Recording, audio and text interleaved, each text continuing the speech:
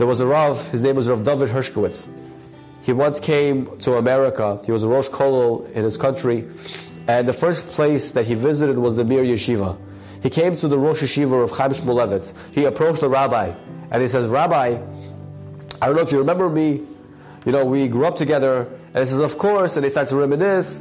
And then the rabbi says, "I was actually going to head home now for lunch. Would you like to join me for lunch?" So he says, "Yeah, actually I was going to go out for lunch somewhere. I don't mind coming over to you." So Rav Chaim Shmulevitz now takes Rav Hershkowitz to his house, and they go sit down by the table, and the wife comes out, and she was more than happy to set up the plates for them, and she goes into the kitchen to prepare some soup. In the meantime, they're communicating, they're talking, and suddenly the wife comes out from the kitchen, and she brings out 2 bowls of very hot steaming bowls of soup. She puts it down in front of them, and the rabbi, Rav Chaim Shmulevitz, takes a spoon, puts it into the soup, and then he smells, he says, "Wow, this smells like Gan Eden, it smells so good, wow." And then he puts it in his mouth, "Wow, I have not tasted soup like this in a long time, thank you for making the soup again, it was so delicious." And Rav Hershkowitz was like, "Wow, he's such a nice, polite person, he always makes sure to say thank you." And then he keeps going. And it's so good that can you give this guy the recipe so he could go home and tell his wife about it so she could make it for him also? And now he's like, "Okay, it was good soup, but it wasn't that good." And then he goes on, he says, "And this soup is just so good, it's amazing." And then she goes ahead and she serves him chicken. This must be the chicken from that soup, right? Because that soup was so good. And he keeps going and going. And he's like, "I don't understand. This is not the machalach of the rabbi. He's not a person who's into gashmias. He's not a person into physicality, into materialism. What's with the rabbi? Why is he so into soup? It's just soup. So what? It tastes good."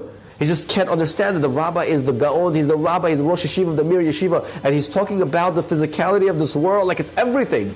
This is how you should talk about the Torah. And this is how he's talking about soup. He just couldn't get it, and he looks so puzzled. And the wife leaves the room, and then the Rav Chaim Shmulevitz looks at Rabbi Hershkowitz, and he says, "You're probably wondering why I'm so into the soup." He says, "I'm the Rosh Yeshiva of the Mir. I give one of the most lumdish shiurim in the world. The Bochrim try to tear me apart. They scrutinize and analyze every word that comes out of my mouth.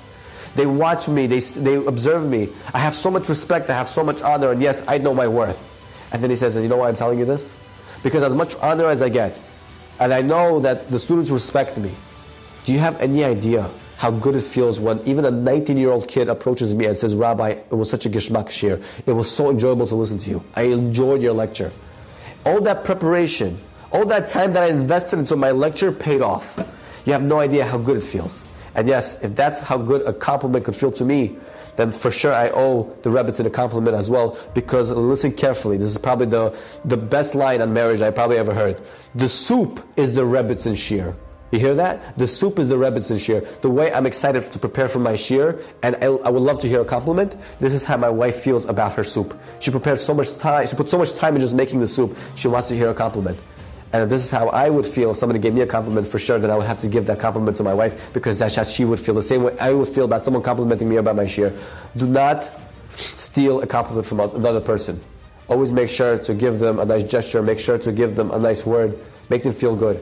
Give them the compliment that they deserve. Give credit to where credit is due. And when you see somebody did something good for you, make sure to say thank you and compliment them and make them feel good. It's so important.